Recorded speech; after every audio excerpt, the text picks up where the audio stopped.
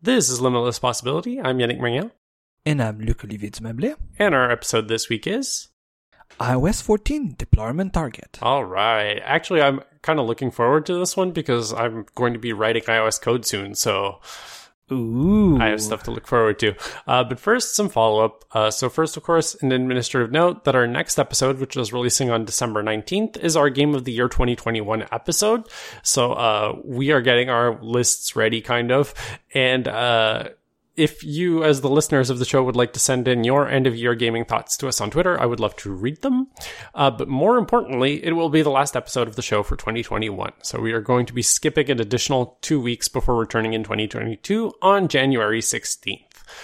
So just remember that if you see around New Year's that there's no new episode coming out, don't worry, it's planned. And I'm sure you'll send a reminder on a Twitter account around that time, too. Yeah, and we'll repeat it next episode, too.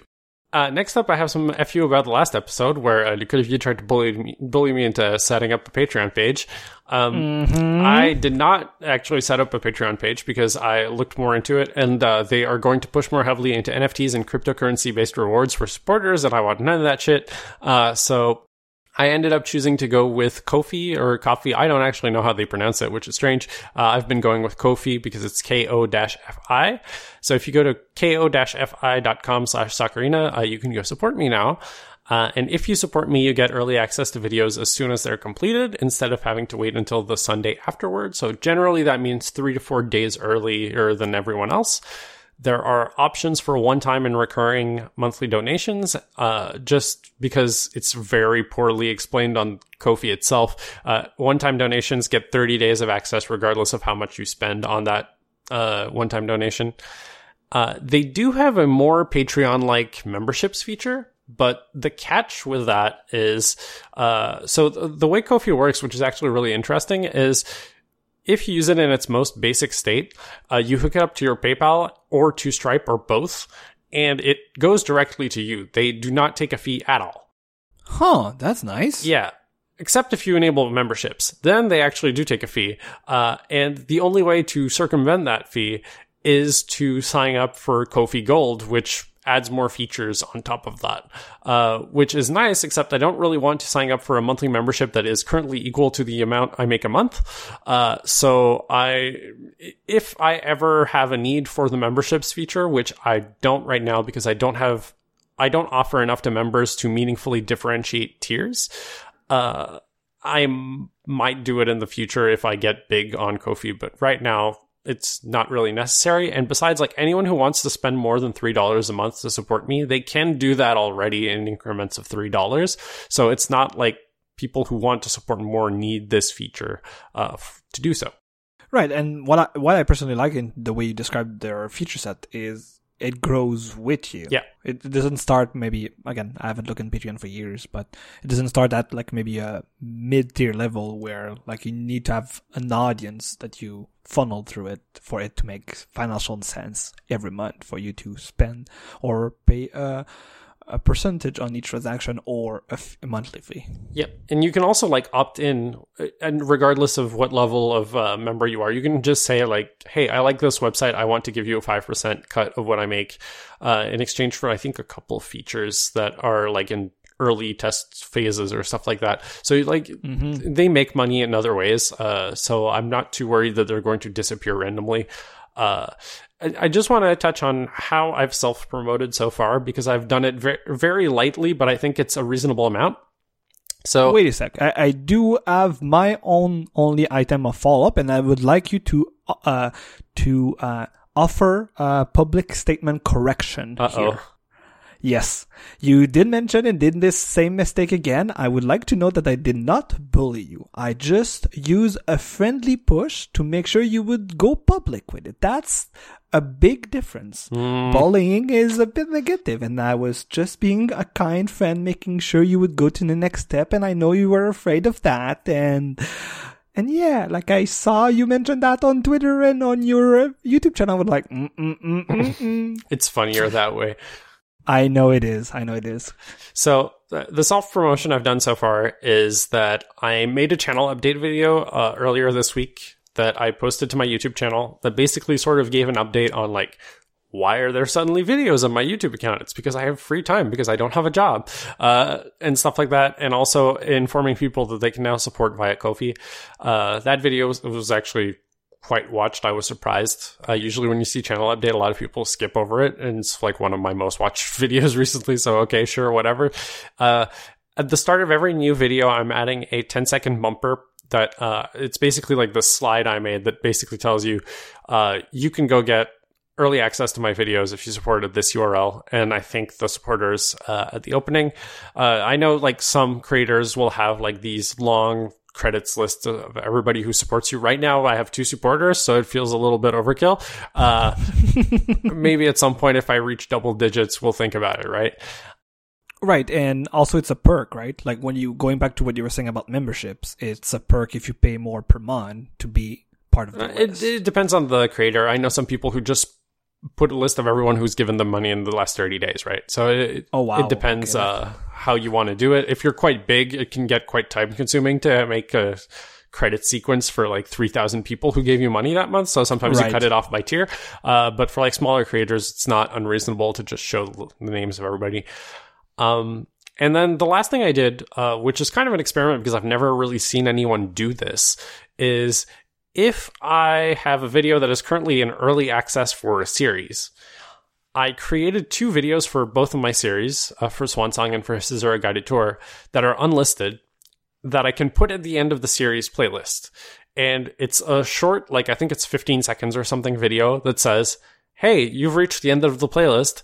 If you'd like to see more, there's an episode currently in early access at this URL. So if you're binging the series or catching up on the series because you haven't watched it in like 3 years, which I mean, that makes sense for Swansong because there literally hasn't been anything in 3 years. You can start watching from where you left off and then get to the end of it and be like, oh, there's a new episode. If you're really into this, you can go and give me money and see the newest episode right away. So that's sort of what's going on with that whole program. It still feels a little bit silly to over promote that stuff because, like I said, like I'm under 300 subscribers, which is in the grand scheme of things very, very tiny. On the other hand, like I see the point that you were trying to make and not bullying me, which is thank you. Better to make $6 a month than no dollars a month, I guess. Is fair. Kind of what I was getting from you. No, yeah, I think you're correct. The idea is to see like how viable it is, and I think what I was driving at is I guess it kind of goes back to your thinking with Caesura. Is the earlier you get feedback on the product, the better you'll know if it's viable or not. So maybe the earlier you get supporters, you could see how you evolve it. And as you for sure know, like you might be embarking in like a year-long journey on this, but at least you're trying to get feedback sooner, or like constant feedback, or a constant interaction with your current subscribers, with that, which I think is a good idea. Yeah, it also has sort of given me a little push to try and get some bonus stuff out that I can put into the Ko-fi feed for people that is not necessarily stuff that like I want to showcase as being like, this is why you sign up.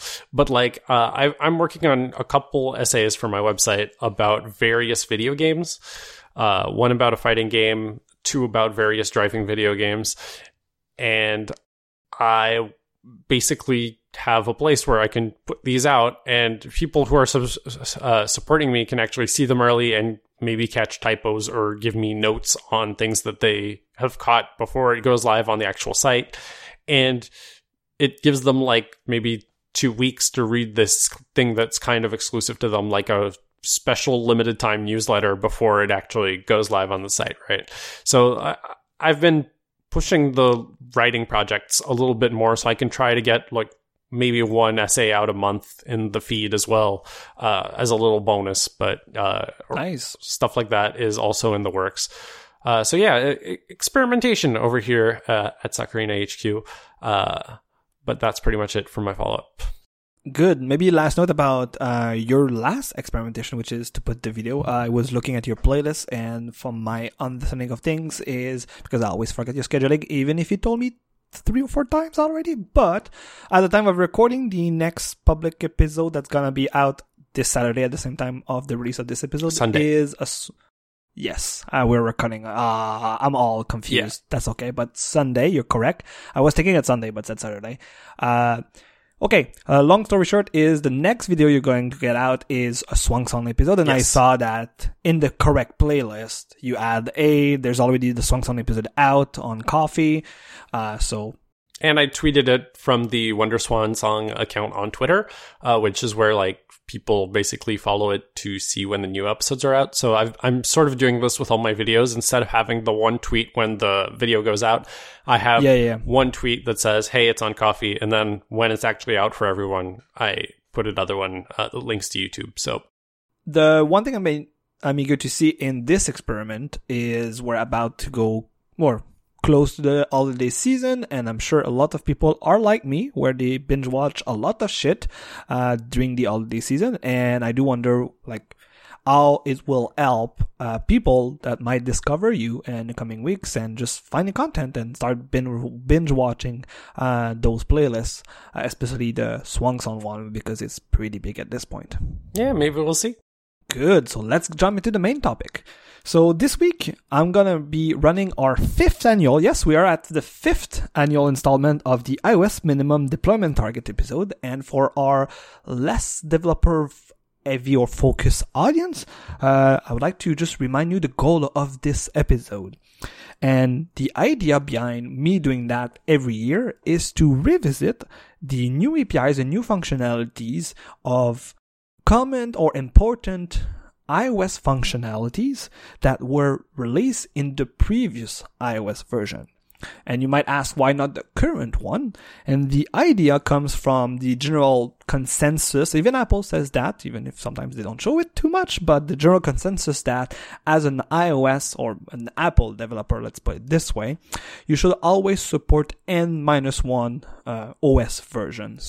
And there's a special nuance this year, actually, because you had this choice you could make when iOS 15 came out, where you could stay on the iOS 14 route for a while, or you can migrate over to iOS 15, which this is the first year that this has been an option for 95% of users. I mean, there were some weird exceptions in the past, but right.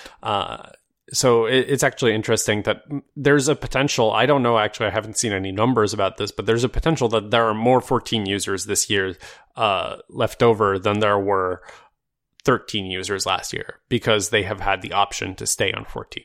Right. Especially because if you are a user of iOS or iPadOS and you were looking for the iOS 15 and you went to settings and it says, hey, your iPad is up to date or your iPhone is up to date, look at the bottom of that screen. There might be a section that is like half covered by the bottom of the screen that says, oh, you want to go to 15? Click here. It's like, and that's the feature Yannick has just described.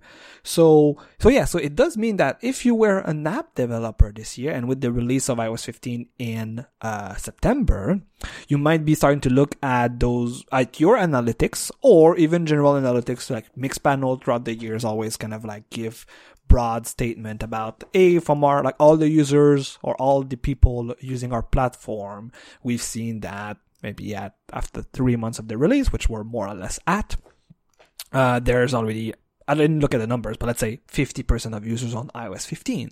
So a lot of developers base that into, or iOS 14, I should say, base that into when to move, which is the minimum OS they want to support with their application. A quick reminder that if you're maybe working at a company or you have different needs, which means that you don't have an N-1 strategy, you might have an N-2 strategy, I strongly recommend that you visit our back catalog of episodes. You should listen to episode 152, which was iOS 13 deployment target as an episode, or if you're really, really unlucky and you move from 11 to 12 as a minimum deployment target, we also have an episode for that. Yeah. So I hope you're not one of those unlucky people. But maybe 13, okay. And you'll see why I say unlucky, because some of the APIs we will be talking today that were introduced in iOS 13, just to give you a hint, made great strides in iOS 14. So if you were considering to maybe support, not support, you could do the bump because again, the iOS 13 and iOS 14 list, the supported device lists are more or less the same, but I digress. So we'll start the episode today with one of the most well-known frameworks. And Yannick, do you want to guess which one it is? UIKit? Oh yeah, we're starting with UIKit. And it's crazy because I was looking at the API diffs, and I have a link in the show note between 13.6 to 14 API diff. Somebody like Apple has stopped doing old style Objective-C header API diffs, which tells you, okay, this functionality disappeared or this functionality was renamed. So somebody, which I'll put the link in the show notes. Let me look at the link here. It is from codeworkshop.net, and I forgot who is making that, but they built the old style API diff for more or less Objective-C framework, because that is based on another Objective-C runtime feature. So if you look at the changes in UIKit, they are more or less concise into one area, and I would team it or name it as making UI collection view the main controller component you should use in your iOS application. If we start with what was introduced in iOS 13 that we also discussed in the previous episode about that, iOS 13 introduced diffable data source, which was a way to tell the system, compute the animation between, like, okay, I'm inserting one element in my collection view, in my table view, I'm removing, and not having to do this manual math, and also telling the specific control, whether it's UI table view or UI collection view, to insert a row, delete a row, and blah, blah, blah. Especially if you've built applications that are driven by the network, you might run into a lot of issues where your data layer is a bit out of sync with the animation, and it will cause crashes because you might be trying to remove a row that no longer exists because you're in the middle of animating changes. So in iOS 14, Apple has added a new framework called NS-Diffable Data Source Section Snapshot, and the main difference between what was introduced last year is the snapshot from last year was describing all your collection view or table view, which contains sections, and each section contains row. The main reason why, and I won't name this type again, so if you hear me say section snapshot, it refers to NS-Diffable Data Source Section Snapshot. And the main reason why it was added this year is it works well and works in great tandem with another feature that was also added last year, which is compositional layout, which means that the best example I can give you for compositional layout is it allows you to build an App Store app style collection view layouts where some element, if you recall the more or less like the Today page or even like the app section or the game section of the App Store app, you have a long list that is vertically scrolling, but you might have different sections in this long list, this long scrollable list, where you have a carousel of elements that you can see 5 elements and then we'll scroll back. It's an infinite scroll, so it goes back to the first element. Or it's a horizontal swipe where you can see a grid of elements, like the 10 most popular apps currently on the App Store. And previously to iOS 13, and even now with iOS 14, making those types of views were pretty complex, where you either had to write your own layout objects that was driving all the math behind this, or you were merging multiple collection view inside of a scroll view or inside another collection view to make, say, okay, my first section, because it's now scrolling horizontally, should be a different collection view. My second section is scrolling vertically and the content is as wide as the screen, so I don't need to embed another collection view. And you can imagine that this code was getting pretty complex. Or you could do what I suggested last time we did this episode, which is just use SwiftUI instead. Right, but the main problem with SwiftUI, and we'll discuss that later, is that it didn't have a real equivalent to UI collection view. And especially if you want to load asynchronously a lot of the content, that's was true, also yeah, problematic. Yeah. Or I should say lazy loading a lot of the content, meaning that if you have 10,000 items in your list, in iOS 13's version of SwiftUI, they were all loaded in memory when your component needs to be on screen. So that new snapshot called section snapshot allows you to describe one section, whereas a snapshot before needed to describe your whole content of the table view, the collection view. And now it does mean that you can have different animation per section and you have different objects per section, which means you can have different functionalities per section, and those snapshots embed those functionality. At first, right now, like, it seems like, okay, I can understand if you haven't used the diffable data source API from iOS 13, this is still a bit vague. Like, I'm sure the main question you're having right now is, what does it give me as an iOS developer? And if you recall, I mentioned that it works in tandem with compositional layout. So in iOS 14, one of the, I think, the most powerful functionality that UI collection view gain is a list appearance, meaning that UI collection view is being built or has added APIs to make it work like a table view, which we're more or less saying it's a list, not a tabular view like on the Mac. And you can refer to Yannick's episode about Caesura or even his video about that. But this brings a list of one column, and it brings the styles, plain, group, insert groups with the headers and footers.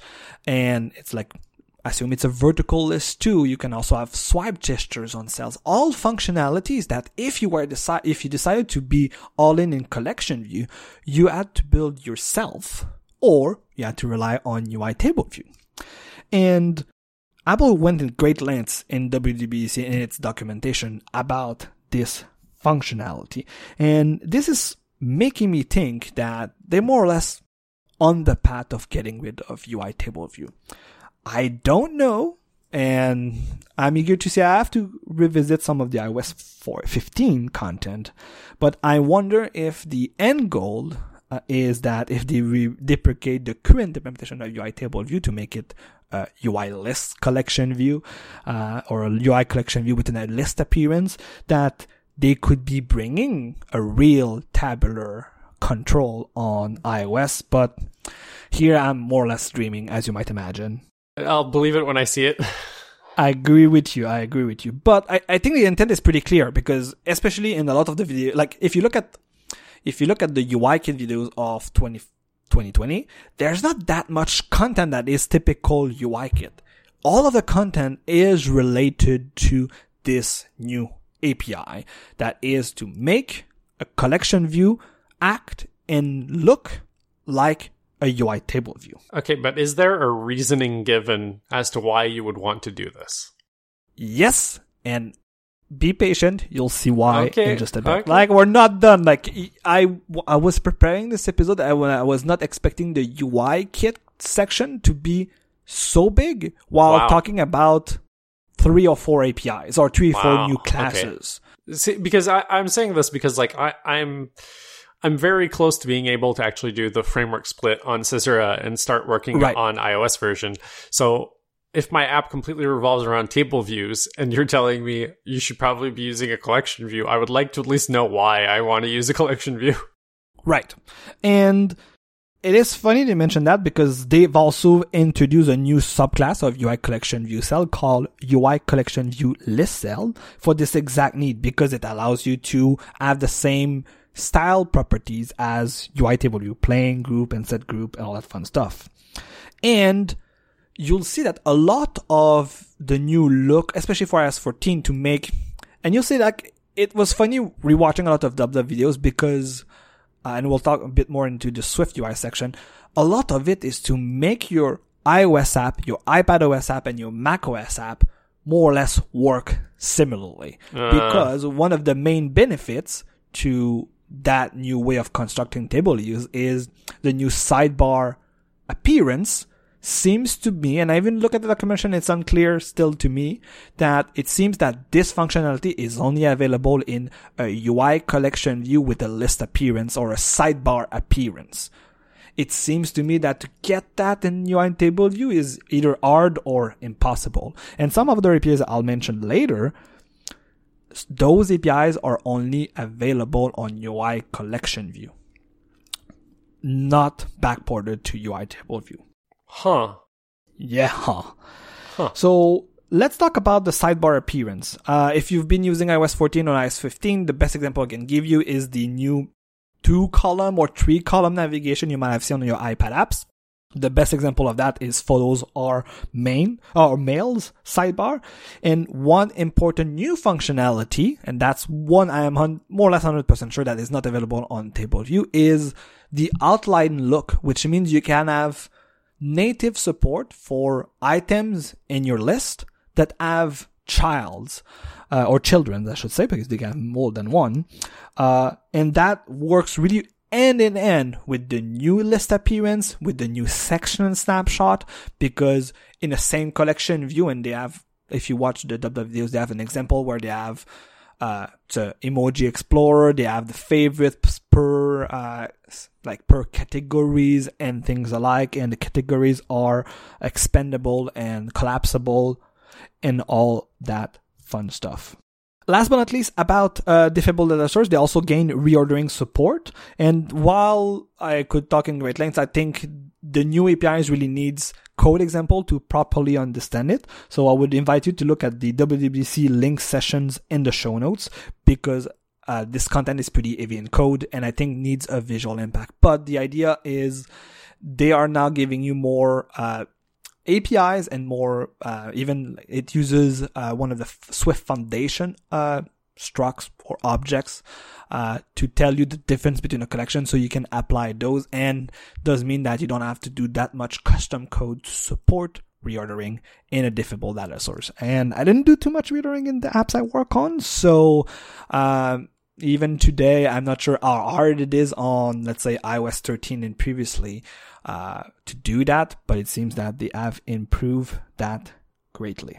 Now let's talk about UI collection view and UI table view cells, and that's one of the main big changes that is available for both, and that it is a new way to configure any instances of cell classes or even certain views in a normalized way. So you don't need, let's say, like a UI collection view or a UI table view cell as a label property, an image view property, and you want to take your data model, let's say you have a data model with a name and an image, then you manually have to apply name and image to the appropriate UI view subview in your cell.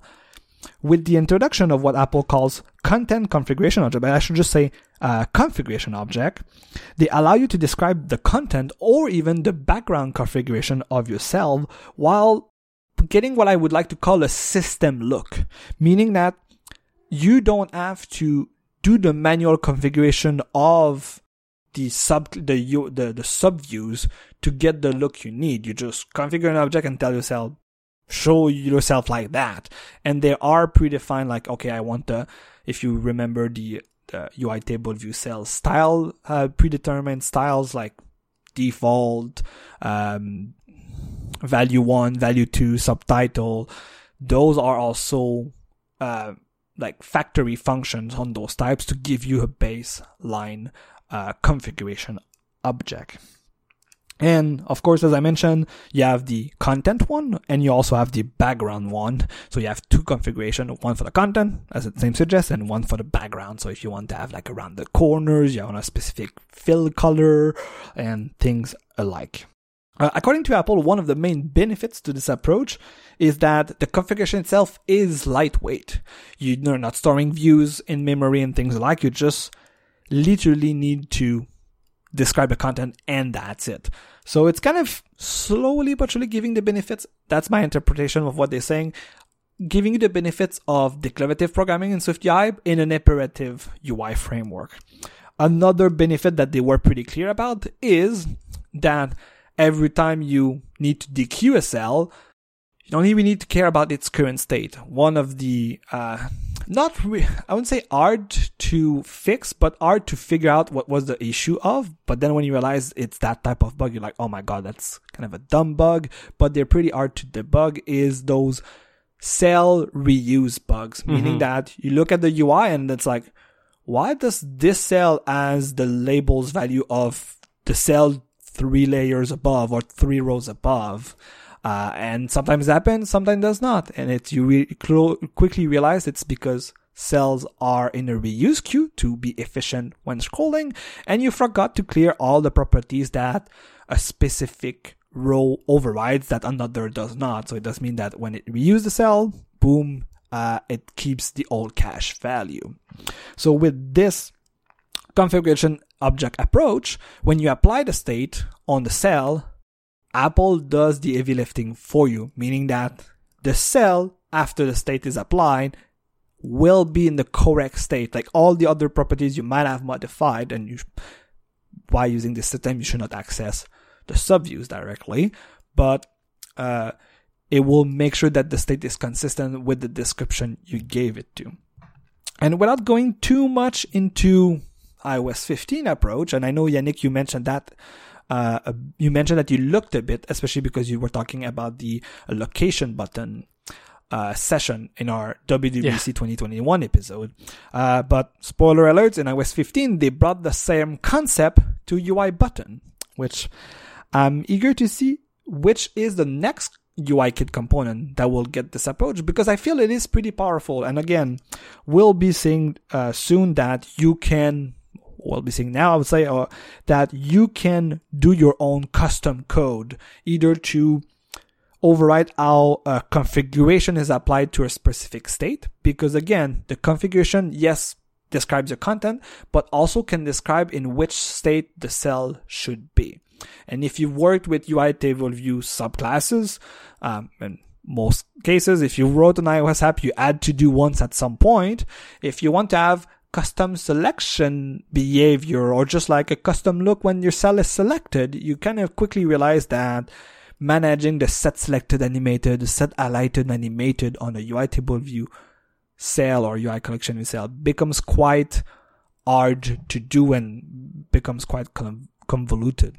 This system allows you to override a method called update configuration using state, and this makes the impact of state, which contains, is it selected, is it highlighted, is it a drag and drop target, and you can even augment it with your own custom state if needed, using a key value model, if I recall correctly. But yeah, you can do that, and you can decide how this type of state should be applied in your custom cell subclass, because while the main benefit of that is to get a consistent look, I would say, and even not only a consistent look, but a consistent API throughout OS versions, you can also override it and do that in your own cell subclasses. Because what I mean by that is, imagine if you're an iOS or UIKit developer and you had to test for all the cases that the developers do. If they add subviews to a cell, it might become quite hard to figure out what are the different possibilities that they do. But if you start to shrink the available API or limit what's available, or funnel all the modifications that are available through a configuration object, it might mean that it's gonna be easier for them to support some of the cells that are on Apple's off-beaten path in your app, while still continuing to be supported every OS version. Meaning that, let's say you move from Xcode 13 to 14 next year, and so meaning you not compile with the new SDK, you might have less broken UI surprises. Again, that's my interpretation of those APIs, and where I hope they will bring us as iOS developers. So we'll see with that, but they seem pretty promising on that front. Last but not least, about the configuration, Apple hasn't deprecated the old UI view based properties yet, but they're saying that you should either use one system or the other in a specific table view or collection view. So you can A, slowly but surely update your current application to use the new system, and B, they strongly suggest you start doing that a year ago, because they did mention that the old UI view properties are going to be deprecated in a later OS. And from my understanding of things, it's not in iOS 15 yet. So at least you have one more year to start seeing possible warnings. And rare for Apple. They actually said it ahead of time that it's going to be deprecated and not like leave it up to interpretation that, well, there's this new thing. It probably replaces the old thing. It's probably going to be deprecated, but we're not going to tell you until it's too late. Right. Again, the best offender of that too, that they said it was getting deprecated but never got the deprecated attribute on the APIs, is UI WebView.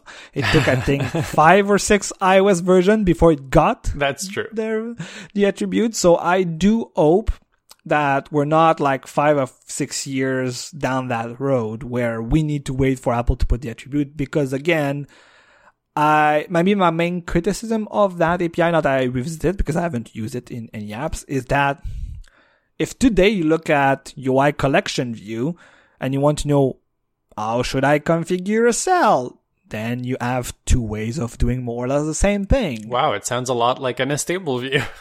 I was kind of hinting at that again, that it's going to be hard. But again, maybe the main difference is you also have recent WWDC content. That's true. To rely on that versus an stable view.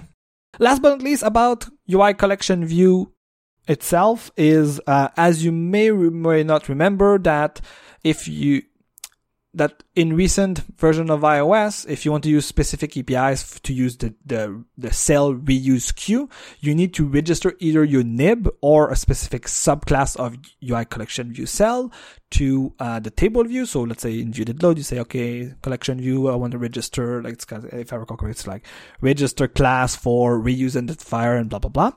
But now Apple has a block-based API for cell registration called UI collection view.cell registration, and it is a generic type, which you provided your own custom or your own subclass of UI collection view cell and your own data model object, and you receive, you more or less receive that, and then in your data source delegate, when the delegate says, the data source, says, hey, give me a cell for this and next path, you can just say, I think it's DQ reusable cell using cell registration and not a string identifier as before. So this is one of the APIs I'm eager to see, because I've used in great lengths the identifier, the string-based reuse identifier, especially with classes and all that fun stuff, that also make sure that when you first use them in your data source call, that they are properly registered. If not, it will crash and not give you just a nil cell instance. So that's more or less the last point about the UI kit section. And as I mentioned, we have more or less stayed on top of UI collection view, a bit of UI table view with content and background configuration object. But most of these new APIs and features are more or less available using collection view. There's not that much new. Yes, we'll see in the trivia section, there's a couple of new things that are more related about consistent experience between different devices or different Apple devices than anything else, new controls and things alike. But overall, for somebody that writes an iPhone or an iPad-based application without caring about tvOS or even the Mac or even WatchKit, the main benefit is the main control you use daily in your application has changed, should be replaced with UI collection view, and UI collection view has expanded greatly in the past 2 or 3 years. So don't sit on your laurel and say, oh, I know how UI collection view works. No. It has changed greatly, and spend the time to look how it has changed, because you will be surprised how it has evolved. And last but not least, I think you need to start to think about not using UI table view anymore and really look at your UI table view dependencies, because either it will be like UI web view and you'll have years of Apple repeating, please stop using it, and then they'll sweep the rug under you after 5 or 6 years, or we'll have some surprises in iOS 16 and they'll just be like, it's gone, bye-bye, you need to update all your apps. I hope it's maybe the latter, that one, because UI table view is so core to iOS development, but I feel we're starting to sign the same way we were starting to seeing the signs about different device screen sizes when they introduce size classes. I'm actually really happy that the timing worked out so that I could find out about this before I start working on the iOS app, because I didn't actually know that this stuff was deprecated and that I should change in that direction. So you did one good thing with this episode. It's not done yet, so I have still time to do more than one good thing. Good.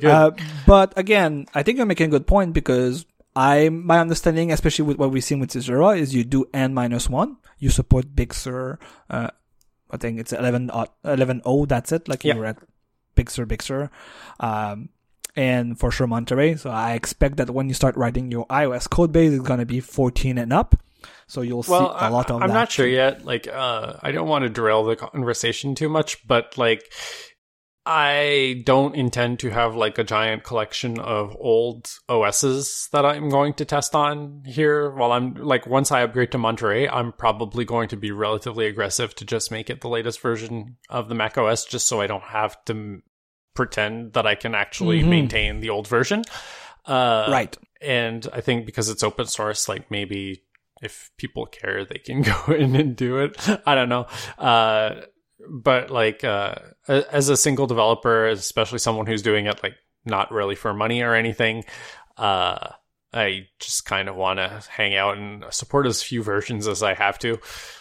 Which makes sense. And again, I don't want to derail too much the conversation, but it will be related to what we'll see when we talk about Mac Catalyst. But the fact that you're on an app kit for the Mac might mean that you have a more stable experience throughout OS version that you might have seen with Mac Catalyst. But before we talk about Mac Catalyst, we'll talk about SwiftUI. And iOS 14 contained the first major update to SwiftUI because it was introduced in 2019 with iOS 13.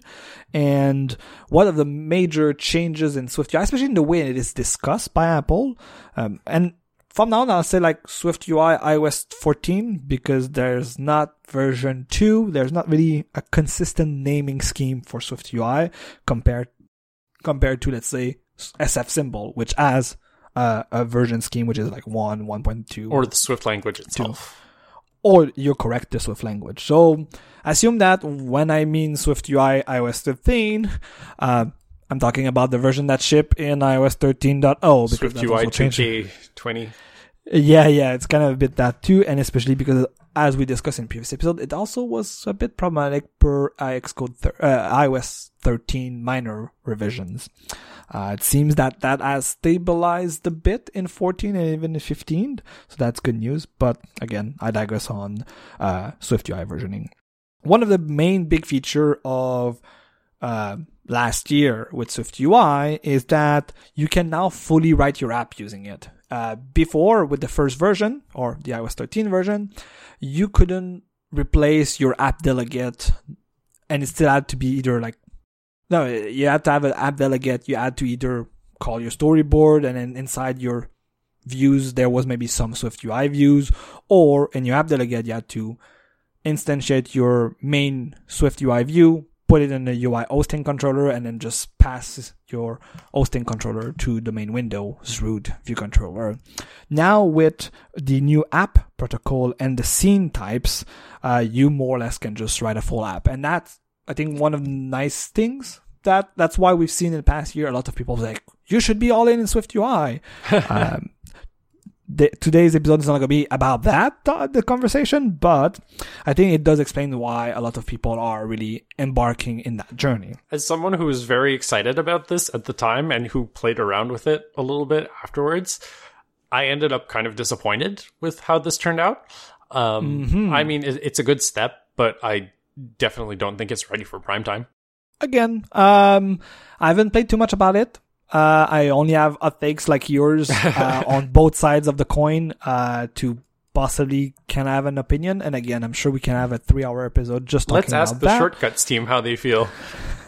That's fair. That is fair. But the idea behind those new objects is you could, again, create a document-based application on the Mac using the document window group, or you can just use a window group and have, for quote unquote, for free, multi-window support on iPad OS and on the Mac with your application.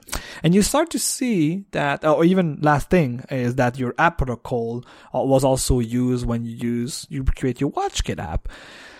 And that, to me, I think is the fundamental change with SwiftUI starting iOS 14 is the way Apple talks about it. If you recall when it was introduced, it was one knowledge domain that can be applied differently to the benefits of each platform. So writing a SwiftUI Mac app or writing a SwiftUI WatchKit app uses the same concept, the same knowledge, but they have different object, different views, different controls that takes the powerfulness of each platform to its advantage. With 14, it seems that slowly but surely Apple is going to, you write it once, it runs everywhere. Yeah. And again, I'm not saying that as a good or a bad. I think it's still early to figure it out, whether it is good or not, because I think one of the examples where I see it's pretty good is in iOS 14, or I should say SwiftUI Mac or Mac Catalyst. There's a new view modifier called .help. So you can append that to any view you write, which means that you can have a tooltip for free. And one of the nice benefits is it shows us as a tooltip on the Mac, and on your iOS app, it will show up as a voiceover label. And it's the same content. And the idea was saying, if it's good for a tooltip, it should be good for your voiceover user to better understand what this button does on your application. So you don't have to think about that. Finish your thought. I was just about to say you don't have to think about accessibility, but you can reuse good functionalities for one platform to another and adapt it for different platforms. I know you're not a classic Mac guy, so this probably won't mean anything to you, but a System 7.5, I believe, onwards, had this feature called Bubble Help, which is basically like what you're describing, except it was, instead of being a tooltip where you had to hover over something for a number of seconds and it would just show up in a rectangle, it was actively tracking your cursor, and there would just be like a speech bubble that would come out of a thing you're highlighting, and it would tell you what the thing is. And I think like the help feature, the string you're going to put in that help thing is going to be a help message, which is not necessarily an accessibility description that you necessarily want to have in VoiceOver. I think those are two different domains that shouldn't be mixed together, right? Yes. Because if you're highlighting something and like the label to the left of it says like library location, and if I use the bubble help metaphor and I bubble help over that text field, my description is going to be a more verbose description of what library location means, because clearly you don't know what library location means if you're highlighting over it with the help. Whereas an accessibility description, maybe library location is sufficient and you don't want to sit through the paragraph of an explanation I'm giving you as to what this means. Which I think is fair. It's maybe just I misspoke, because it will do exactly what you just said. Okay. So it's not replacing the accessibility title. And that's maybe why the description word might be wrong on my part. But it is like one of the examples it was saying, like they had, when they were doing this presentation, they were using a kind of a iBooks app equivalent. It's a reader app. And I think one of the buttons says mark complete. So it was an icon on macOS, on iOS 2, but when they read the description, it was saying like mark complete, and then there was a tooltip description. It says like mark complete button, and then there was a long description that. Then that is better. And again, I might have misspoke because I forgot the exact wording. But yeah, all of this is to say is, if you watch what's new in SwiftUI from 2020, you see it clearly that there is this clear distinction between cross-knowledge tool and cross-platform tool. A lot of the example, and I think the best example they give you is their new quote-unquote app delegate, or your abstract. Fits in 140 characters, so it could fit in a tweet, and it is more or less the same basis for your iOS app, your iPadOS app, your macOS app, your watchOS app, your tvOS app, and all the fun stuff. And I see where they're going with this. Even in 14, and I would even say now today in 15, I think it's still early, so I'm really eager to see where it goes. But a lot of the changes around SwiftUI and the rest of the UIKit changes I haven't mentioned are around that, making sure that the controls you have access into macOS and iPadOS and iOS are consistent, that they are more or less the same. And one of my trivia points is that, for example, now on iOS, you have access to a color well and a color picker that are part of UIKit, which are also part of SwiftUI. The UIKit classes is called UI Color Well and UI Color Picker View Controller. And those existed for years in AppKit on macOS. So a lot of those changes that you've seen in UIKit are about that. And again, they made a clear statement saying like, they didn't say it this way, but more or less what we've just discussed about the list, the sidebar appearance, are all present in list for SwiftUI. To go back to something that Yannick mentioned, also SwiftUI gains what they call lazy list and grids, which especially for grids, especially the lazy version, meant that you're more or less going back to what UI collection view allows you to do with different configuration, having different columns, different layouts, and all that fun stuff. So more and more, and I haven't really looked this summer, but I didn't look for the preparation of this show. When I watched the Dub session for 2021 and talking about iOS 15, that was again what I felt, and we'll see in about a year when we discuss that again, is that the changes on the UI framework are not adding new functionalities. They're just making the UI framework consistent. And I'm really good to see where we end up with that in a couple of years. So that's more or less what I have to say about SwiftUI. Maybe the last thought about this is, especially in the past year, if you follow developers that are pretty active with it and also bump their deployment, they do not have an N-1, but they might have an N-0 deployment strategy. You did see that SwiftUI became more consistent, especially on iOS, like compared to what it used to be on iOS 13, where the general consensus was SwiftUI 1, in big quotes, was really well defined for WatchKit functionalities, whereas with SwiftUI 2 in iOS 14, it became more viable for apps, and for sure, with the introduction of WidgetKit, which is all SwiftUI, became more viable for other different things in the OS. Last but not least, in the UI section, which as you can see, it's pretty big for this year, we'll talk about Catalyst. And one of the... okay, sure. I'll let you decide whether it's that or not. But again, one of the big changes is to make, again, a consistent experience. One of the first changes that was done in Big Sur's version, or in the Xcode tool for that, is that Apple brought iOS-only frameworks to Catalyst, even if they don't make sense, to make it easier to port your code base, your iOS code base, to macOS. So, joking aside, I love this. Right. Even if the framework done jack shit, you don't have to like pre-compiler if def them to get to make sure you don't import them and things like that. So I also feel like this applies to, maybe I'm talking out of my ass here, but I feel like this applies more broadly also to just AppKit apps as well. I feel like you have access to more frameworks that you traditionally think of as iOS frameworks within AppKit apps as well. Okay. Do you have an example for this? It slipped my mind, but there was something, I'll try to remember it. Okay.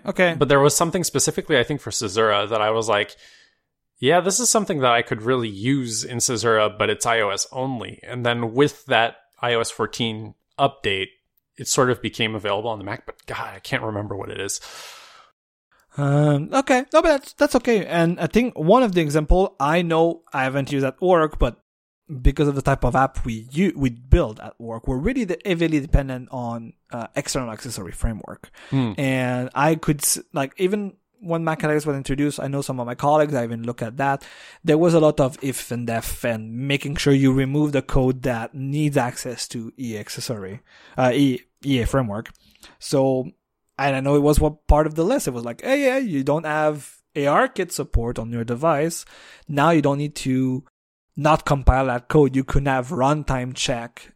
So certain framework like ARKit were mentioned as you can have a runtime check to see whether your device you're running on are supporting such functionality versus just completely removing. Because again, if you think about it, and to go back in our general theme of everything runs everywhere, maybe at some point some AR functionality might become available on the Mac, and you don't want to have to recompile your application. You want to just say, oh, now it's enabled, poof, it works. Ignoring the testing issues with what I just said. Another big change that makes for better iPad apps, and it is also available to Mac OS, is how to handle keyboard events. A lot of the shortcuts before, even on the iPad, were like kind of like the system tells you when you're like if you want to do Command R for refresh in a browser, you have to say, hey, tell me when Command R has been pressed. Whereas now in iOS 14, Big Sur Mac OS applications, you can just listen to the events when a key is pressed, or if it's pressed for a long time, and things alike. So, and same things for pointer events. You do have access to the real raw pointer events, which is pretty interesting for different types of application. For sure, the main example that was mentioned is games. Because it makes more sense on the Mac and a bit too on iPad apps, especially with keyboard navigation, the same focus engine that was available on tvOS, because you're using a remote and you need to more or less select controls on the screen, is now available everywhere. So it does mean that once you write if you write support for focusing on your elements, they work on tvOS, they work on iPadOS with keyboard navigation, and they work in Mac OS for keyboard navigation. Same thing with collection view. UI table view, UI collection view have a new property called selection follow focus. So the Apple has implemented system behavior for you to gain it for free. And again, as we discussed in the UI kit section, a lot of apps are based on UI table view and UI collection view. One big thing that people were bitching a lot is that the optimize for Mac setting is now still available, but can be removed. And that was the default Mac OS mode that applied a 77% zoom scaling. And now you can also say, no, I want to literally the Mac UI, which remove this scaling factor and also gives you, they don't say it this way, but what people have discovered in the past year is it gives you not the iOS look to components, but more AppKit based components. Like you don't know they're AppKit based, but they look like AppKit components. And in the end, when people went spelunking, they were real AppKit components, like if you were coding yourself an AppKit app on the Mac. One thing that I really enjoyed, because we've talked about photo library management and things alike, is the photo editing extension that are available on iOS are now also available on the Mac. So if you were coding one of them with this new version of Mac OS part of Big Sur, you can bring your photo editing extension, and it does mean that now Photos.app on the Mac has photo editing extension, because I think there was maybe one or two that I was aware of that were the Mac photo editing extension, and there was one that was not on I don't think it was on iOS, but do you remember the one that was developed by an ex-Aperture engineer that is now kind of Aperture into a photo editing extension? But I think it was only available in the Mac, so I can see the screenshot of it in my head, but I don't remember what it's called. Me neither. But I kind of wonder if this developer did the inverse, meaning they've coded it for the Mac first and now brought it on iOS. And well, I digress again. The idea is if you were, let's say, I don't know, ViscoCam and things like, and you had your photo extension on iOS, you can more or less use the same code and bring it to your Mac OS application. Lastly, on UI things, Big Sur gained what we used to call since iOS 7 tint color. That is now called accent color, but that's available on the Mac. And especially, I recently got one of the new iMacs, so it's pretty nice to have your accent color follow the color of your device, but it also means that you can play with this accent color, meaning certain controls in your application, you can change the accent color and not just follow the system accent color or your app wide accent color. So like thin color, since iOS 7, it can be tweaked per portion of your application. And again, with the sidebar that we discussed in great lengths in the previous section of the episode, you can have, let's say, your first element that follows your thin color, and then you have a second element in your sidebar that is maybe the favorite. So it's an art, or you want it to be red even if your accent color is not red in your application. Last but not least about Mac Catalyst, this is a point more about how to distribute your app and less about how to build your app, is that now they support, or since last year, they do support universal purchase. So you no longer have to have a Mac specific bundle ID. And that's the default new behavior on new apps. If you were one of the early adopters and you have what I like to call a Catalina-based Catalyst application, you do have to go in the documentation and follow, from what we've heard in the past year, lengthy steps to merge back your bundle IDs into one and enable universal purchase, because more or less Apple painted you in a corner when you were using I think it's the Mac iOS or the Mac Catalyst your normal bundle identifier from your iOS application. And that covers Mac Catalyst. Next up, let's talk about my favorite framework. No, I shouldn't say that. I will regret saying that, but one I dearly love, Core Data.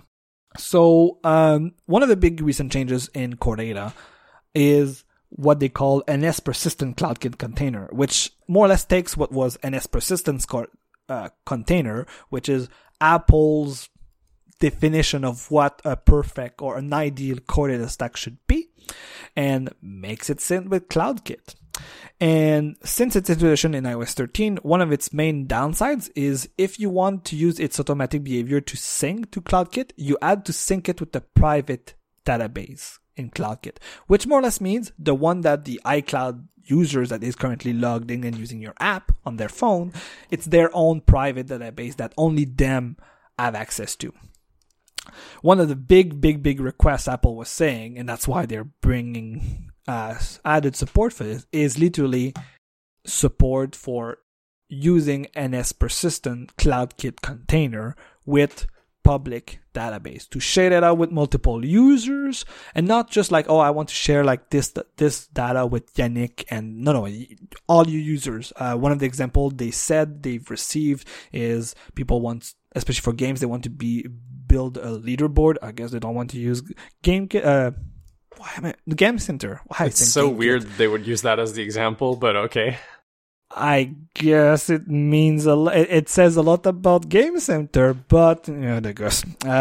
But yeah, so the idea is they've now modified and they've now augmented APIs around NS Persistent CloudKit Container to make your life easier to synchronize your data with a public CloudKit database. So one of the first options is on that object, you have a new property called, the property is already there, but there's a new sub-property to that property called CloudKit Container Options. And the new database scope property allows you to say either if you want to talk to a private database or a public database. After that, so after modifying your code, you need to go into the CloudKit back office on the web and make sure that all the types, so all the record types, which are equivalent to your NS managed object entities, should have 2 indexes for each record type. So you need to make sure that you add an index for the record name and the modified at properties, because Core Data uses them to synchronize the data from CloudKit to your devices. Private and public, I'm not too familiar with it, but this is something that was pretty clear even when I started to get to understand more CloudKit, is public and private databases don't have the same CRUD capabilities, whether you're logged in iCloud or not, and things alike. So Apple has updated NS Persistent CloudKit Container with a multiple of APIs, like for example, can update record to indicate whether one of your NS managed object ID can be modified in the current context, meaning that possibly you might want to have edit controls in your application. I want to remove entries from this public database, and you might not have the rights to do so. So there are simpler ways, because they were showing a lot of codes if you were watching the session and reading the documentation. Like, okay, yeah, here's the 20 lines of code you were used to do this exact functionality. Now we encapsulated that into a functionality like can update record. Also, in the similar functionality, you can also ask it, can I modify certain object? Maybe they are read-only and things alike. So that's that. There's a lot of those CRUD functionality that now you can ask your container that is aware of CloudKit and its public database to do that. I think I will call it the main downsides or the main problem is that not only public databases not only have the same CRUD functionalities as private databases, but don't have the same functionality at all.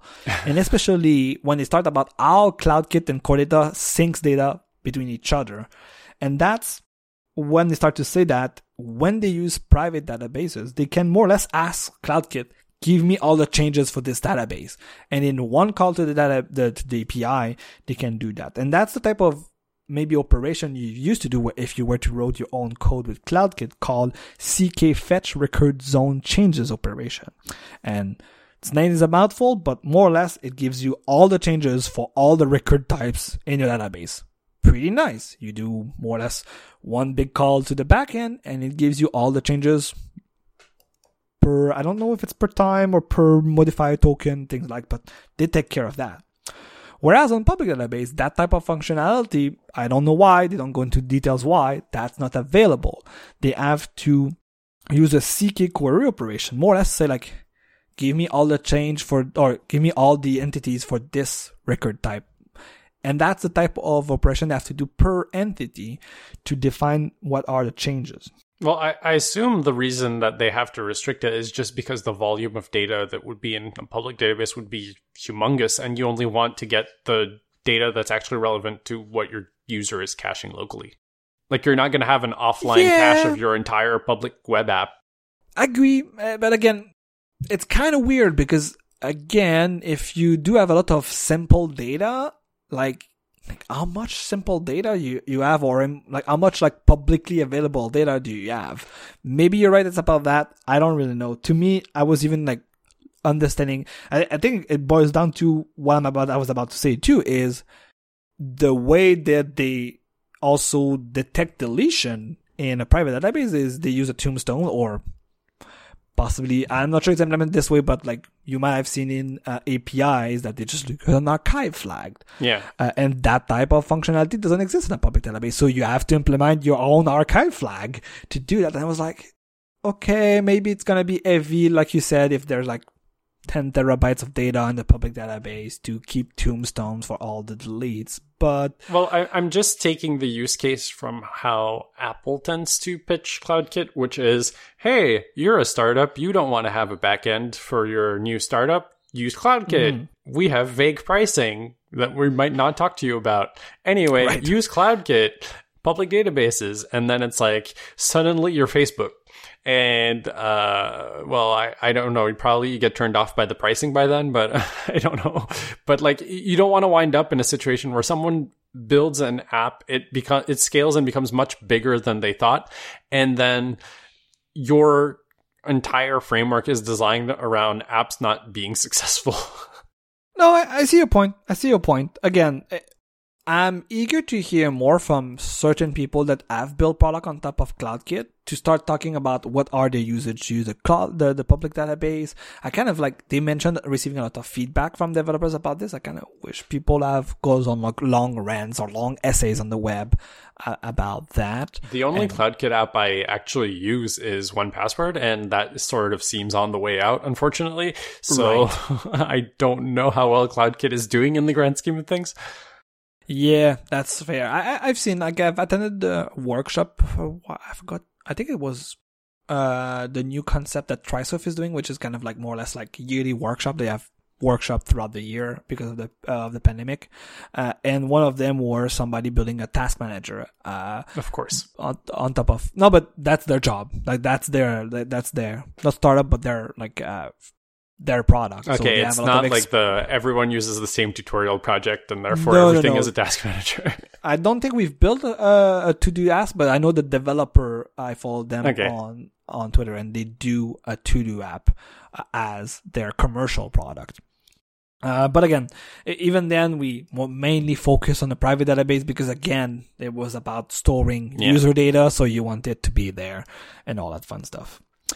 Okay, let's shift gears because I want to mention two general core data API improvements. The first one is about batch inserts requests and batch update requests, that they now have a block-based API. So before, especially for a NS batch insert, the best example they were giving is they are trying to import a lot of the earthquake data from the government API, and with previous version of NS batch insert requests, you have to more or less pass it a big array of data at once, whereas now with the block-based API, you can just pass it one object at a time, only load in memory that one object, and it's a bit more efficient and also even more faster this way.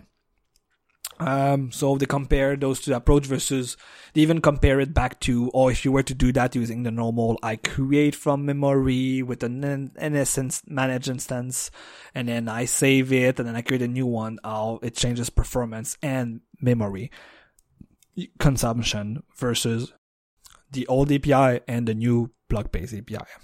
Last but not least, you might listen to some of the context save notification and a lot of the core data notification, and for multiple years, those notifications in the user info dictionary add real instances of NS managed object. Now there are new notifications you can listen to that are the exact equivalent of them, but they are object ID based, which is way safer for thread purposes because in core data, the object IDs are secure to pass in from one thread to another, or just pass in every RJ application and just ask when you receive the object ID, give me the object for this object ID from your context, versus passing in the object and making sure that your own code has enough safety to not do something that is not thread secure or thread safe in core data. That's huge. It is huge. And again, like context did save or object did got insert, but it's like object ID got insert. I forgot the exact name. I didn't note them, but bunch of the notification that were returning you objects are now returning you object IDs. And that concludes core data. The last section, and I'm sure you're not expecting me to talk about this, but we will be talking about web technologies. Uh-oh. Yes. So I would like to spend a bit of time on changes for Safari and WebKit. Usually, right. It's the desktop iPad stuff, right? No, that was in 13. I just general. Usually, I try to find like new frameworks or interesting frameworks, and I felt that this year I wanted to focus on just web technologies. So it's kind of weird because usually I focus on UI frameworks, and again, what I realized, especially for 14, is that a lot of the changes about the UI part of Safari and things alike, and how to build UI for web applications. So again, a lot of apps are web apps, and I was like, let's go explore, and I rarely do that. So I wanted to look into that, and that's why I wanted to include a section about web development in this deployment target episode. So one of the first big thing that Apple said about Safari 14 and all its platform is that they call it a feature or more an improvement, is that Safari 14 on all platforms has better web APIs interoperability with other browser, meaning that if you write an app using Edge or IE or whatever, or Chrome, let's be honest, Chrome. IE doesn't exist anymore anyway. I know. So, or Firefox. But let's be honest, you all write Chrome web apps these days. It's true. That's what they do. So, but more or less what they're saying is they've run a lot of more tests and they modify Safari 14 on all platform to make sure that it reacts more or less the same way as you would expect it to work on other browsers. So again, I think this is one of the things that Apple is like, okay, we need to make sure that when we adopt web APIs or web standard, that we make them react with the same way as Chrome, because if we want to keep our users, that's what we need to do. Though, to be fair, I don't think most web developers have an actual issue with the consistency of how Safari does things. Like, a lot of the times the inconsistencies that Safari has are political decisions more than they are actual bugs. So like for some reason, like let's say before there was like a meta tag that you could put on your page that would prevent the user from zooming in certain scenarios. And in certain cases, like if you were making apps, web apps that were mimicking iPhone apps, you can't zoom an iPhone app, so you would disable the zoom so that like you couldn't accidentally zoom in the web app. And later on, they decided, well, for accessibility reasons, we don't want that feature anymore. So that feature just got thrown aside. And that's an inconsistency. That's a political decision because other browsers will do it. It's just they decided that they would prioritize the accessibility to other user interface purity decisions, let's say.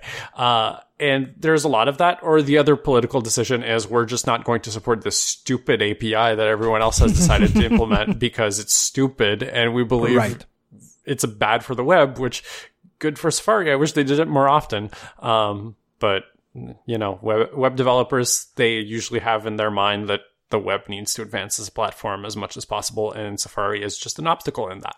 Somehow related to interoperability. It's funny to me how Apple always boasts that or at that point Safari 14 is always more performant than the previous version. And every year as a user, I always find places where Safari like bogs down so much. But again, they give you stats onto how it's better for developers performance-wise and also for users. But I think the main reason I included a web dev section is I felt that at least with Safari 14, there was a lot of focus by Apple about web UI things. So you'll see what I mean by that. I think one of the things they mentioned is part of the new APIs. They've added support for web innovation in JavaScript, a resize observer to detect sizes change on containers, which to me seems pretty powerful because, again, I'm utterly bad and I'm sure I'll repeat it 10 times, but I'm pretty web into CSS or web development. But it seems to me that this thing, the resize observer, is there to fix one of the main issues, like you render your web page in the perfect size that it is developed for, but then you resize it and it breaks. So they were showing a great example about that. They've added an async clipboard API by Flash and many more other APIs. So I won't go into too much details about the many more other new APIs they've added. I strongly suggest you read the documentation.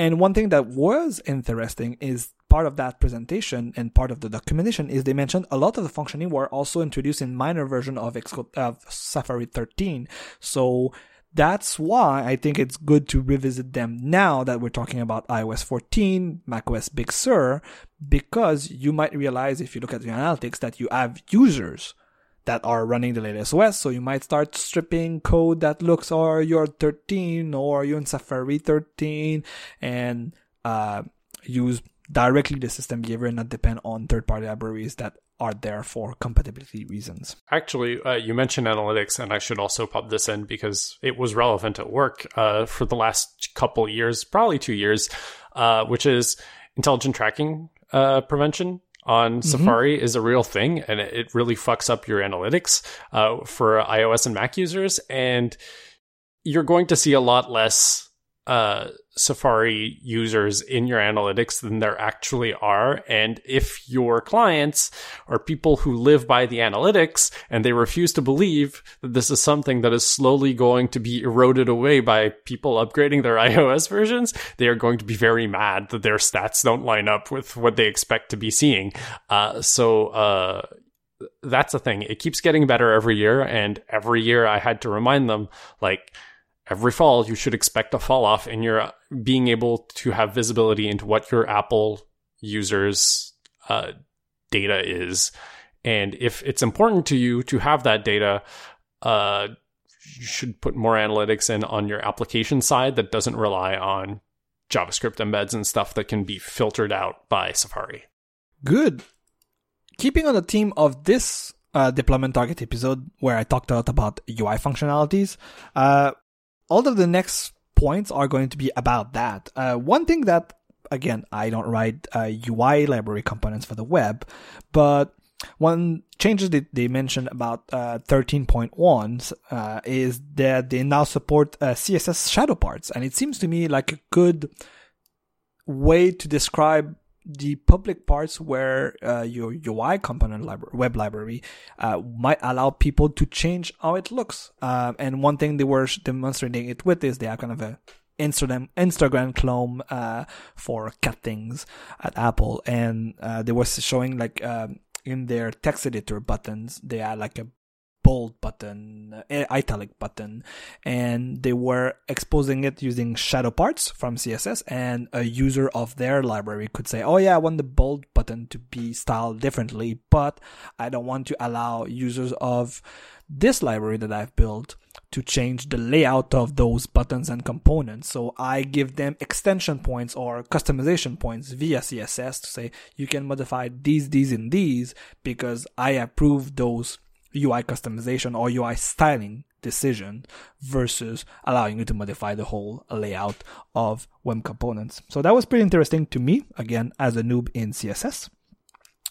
While we're on the topic of CSS, it seems that Apple has added new font families to do more or less what you were able to do on iOS since the introduction of San Francisco, which is to say, I don't want to use San Francisco, I want to use the system font. So they've added the system-UI, UI-sans-serifs, UI serif, UI monospace, and UI rounded font families to make your web app more at home on Apple devices, because Safari will do the right thing and use the appropriate font, whether it's running on Safari 14, Safari 15, if they do the tweaks to the exact version of San Francisco or New York or SF Mono or even SF Rounded. Perfect. Last up in the web, and it's about media. And one thing that was interesting, because we were talking about that in previous episode, is the fact that iOS browsers support why am I blinking on it? Is WebV? No, web the Google video format that YouTube uses. Is it VP1? I think it is. Oh yeah, or VP8, something like that. So I think that's more recent, but in Safari 14, they were mentioning that they support WebP photos or image formats. So it's kind of funny that now Apple is now supporting an open format from Google from 10 years ago because open web.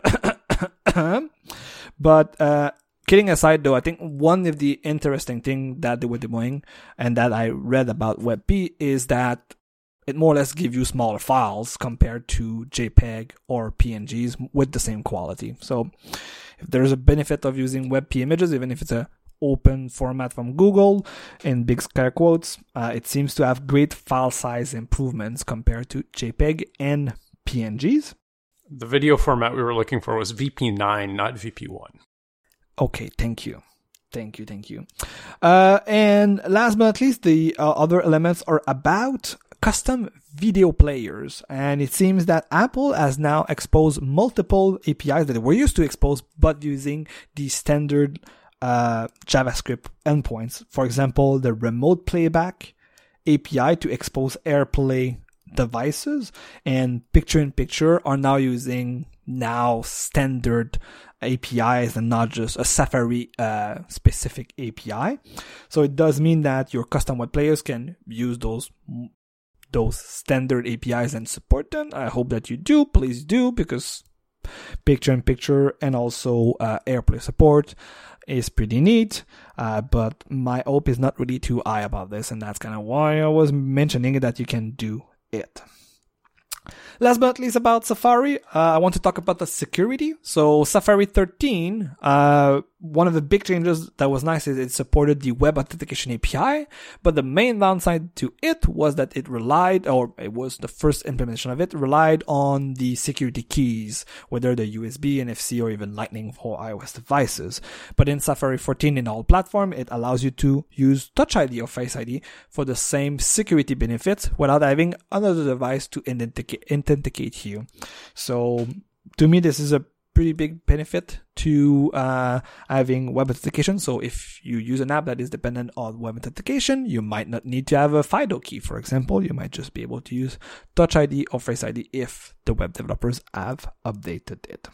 But yeah, so that's my small detour on web changes. Again, it might seem a bit weird to discuss about these, but again, I do believe that if you look at the analytics, you might realize that there are more users using those modern browsers than you might have expected. So it might time to go look at your compatibility checks in your web application and possibly get rid of some or modernize some of them to use the modern API, especially since some of the APIs I mentioned are more or less Apple no longer building custom APIs in Safari, but using the standard or the quote-unquote standard ones so that it is more cross-compatible between browsers. Last up for today's episode, I was not expecting to talk about it, but I wanted to make an honorable mention, is that I will caveat it that it's still not out yet, but with the latest version of Swift, Apple has introduced, or the Swift team is about to introduce a new way to build or new language features to help you build safer concurrency functionalities in your application with async await.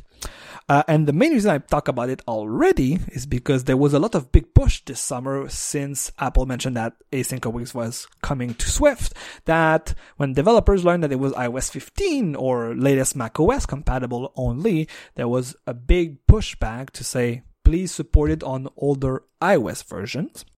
And the Swift team gathered feedback, and I think, I was about to say unsurprisingly, but I think a bit unsurprisingly, because we've seen throughout the 7 years since Swift's introduction, that the Swift team and the Swift community is really welcoming this feedback and kind of like reconsidering decision that may have made some sense internally at Apple, but when it's out in the public, people are bitching about it. People are bringing good arguments to the Swift teams. They kind of reconsidering that, and one of them was backward compatibility. That functionality, async await, is part of Xcode 13.2, which is still in beta at the time of recording. Async await is part of Xcode 13, but the backward compatibility functionality is part of 13.2 beta because it came with the Swift language that is part of Xcode. So while I'm not saying you should adopt it, I think it's going to be interesting as kind of an exercise for our listeners to start looking into that, because I'm looking at how it could improve the completion block L we might have in our application, like a one completion block calls another and another, and make this more kind of a like imperative code where you say like, okay, I do this async call, but then the method completion comes back in the same function, even if it's an async call and all that fun stuff. And it seems that at some point in the next few months, that's going to be available to be back deployed to your app if it supports iOS 14. And I think even iOS 13 is the kind of the step, the bare minimum. So it does mean that even new language features that were incompatible with older OS are becoming compatible with older OS, and you don't have to move your deployment target to support it. But again, I was not closely following, but like kind of like following from far away. And I've seen that there's still a lot of bugs with those functionality, and even more with the back deployment functionality. And if you look at the Swift evolution and all the discussion on the forums, even the Swift team are happy to do it, but they were saying, yeah, we kind of said it's feasible, but it's kind of full of hacks. So, I'm eager to see where this will end up, and I guess we'll see that when we discuss in the iOS 15 deployment target, because it will make total sense to discuss it at that point. But it's interesting. Again, this could be yet another big revolution in the way you write Swift code in your applications, and you could start using that more or less when it ships. Whether I would suggest that or not, that's a different conversation. I would err on no, but it will be available to you. Last but not least, I want to talk about some trivia. I did mention about some just trivia APIs that I think are interesting. I mentioned about the color well and the color picker. The other one is that UI image picker controller is gonna finally going away. So that's more or less the control that allow you to pick image from your photo library. And it's going to be replaced with, it is being replaced by something called PH Picker, which is more or less a mini Photos.app asset picker, which allows you to search album, places, people, tags, like use the language processing and say, I want pictures of dogs, and it use all the new functionalities of the Photos apps of the recent years to bring that up to you. It also works in tandem with the new functionality that is called Limited Photo Library Access. And Apple mentioned that if you want to have access to the photo library, you should start with PH Picker first and then see if it's not enough for you. Then you might have to ask access to the photo library of the user by starting with limited access. And the other point that is I think important in SF Symbol version 2.0, this is the first time that SF Symbol is now available on the Mac. So it does mean that all those symbols, compared to the 1.0 and 1.1 and 1.2, there is now more assets that are available to you to use. And B, you can start using it starting Big Sur. Sure would be cool if I could get it to work at all. I haven't been able to get it to work at all, but cool. I do wonder if it's an issue. I know you use storyboards, so I do wonder if it's an issue with storyboards. Yeah, interesting. I don't know. It's fucking weird, man. And that trivia section completes my iOS 14 deployment target episode. Cool. So you can find show notes to all of the APIs discussed on this week's episode at limitlesspossibility.net/173, or you can find all of our past episodes, including all of the back history of deployment target episodes, at limitlesspossibility.net. The show is on Twitter at limipo_podcast. That's LIMIPO_podcast. Don't forget to send in your gaming thoughts of the year. We are also individually on Twitter. I'm at Sakurina. That's SAKURINA. And Luc Olivier is at Luconoche. That's LUCCONOUCHE. And we'll see you in 2 weeks. Should I send my hot takes about Game of the Years to our Twitter account, or should I keep that for the next episode? Keep it in your head. Okay, that's good. See you in 2 weeks.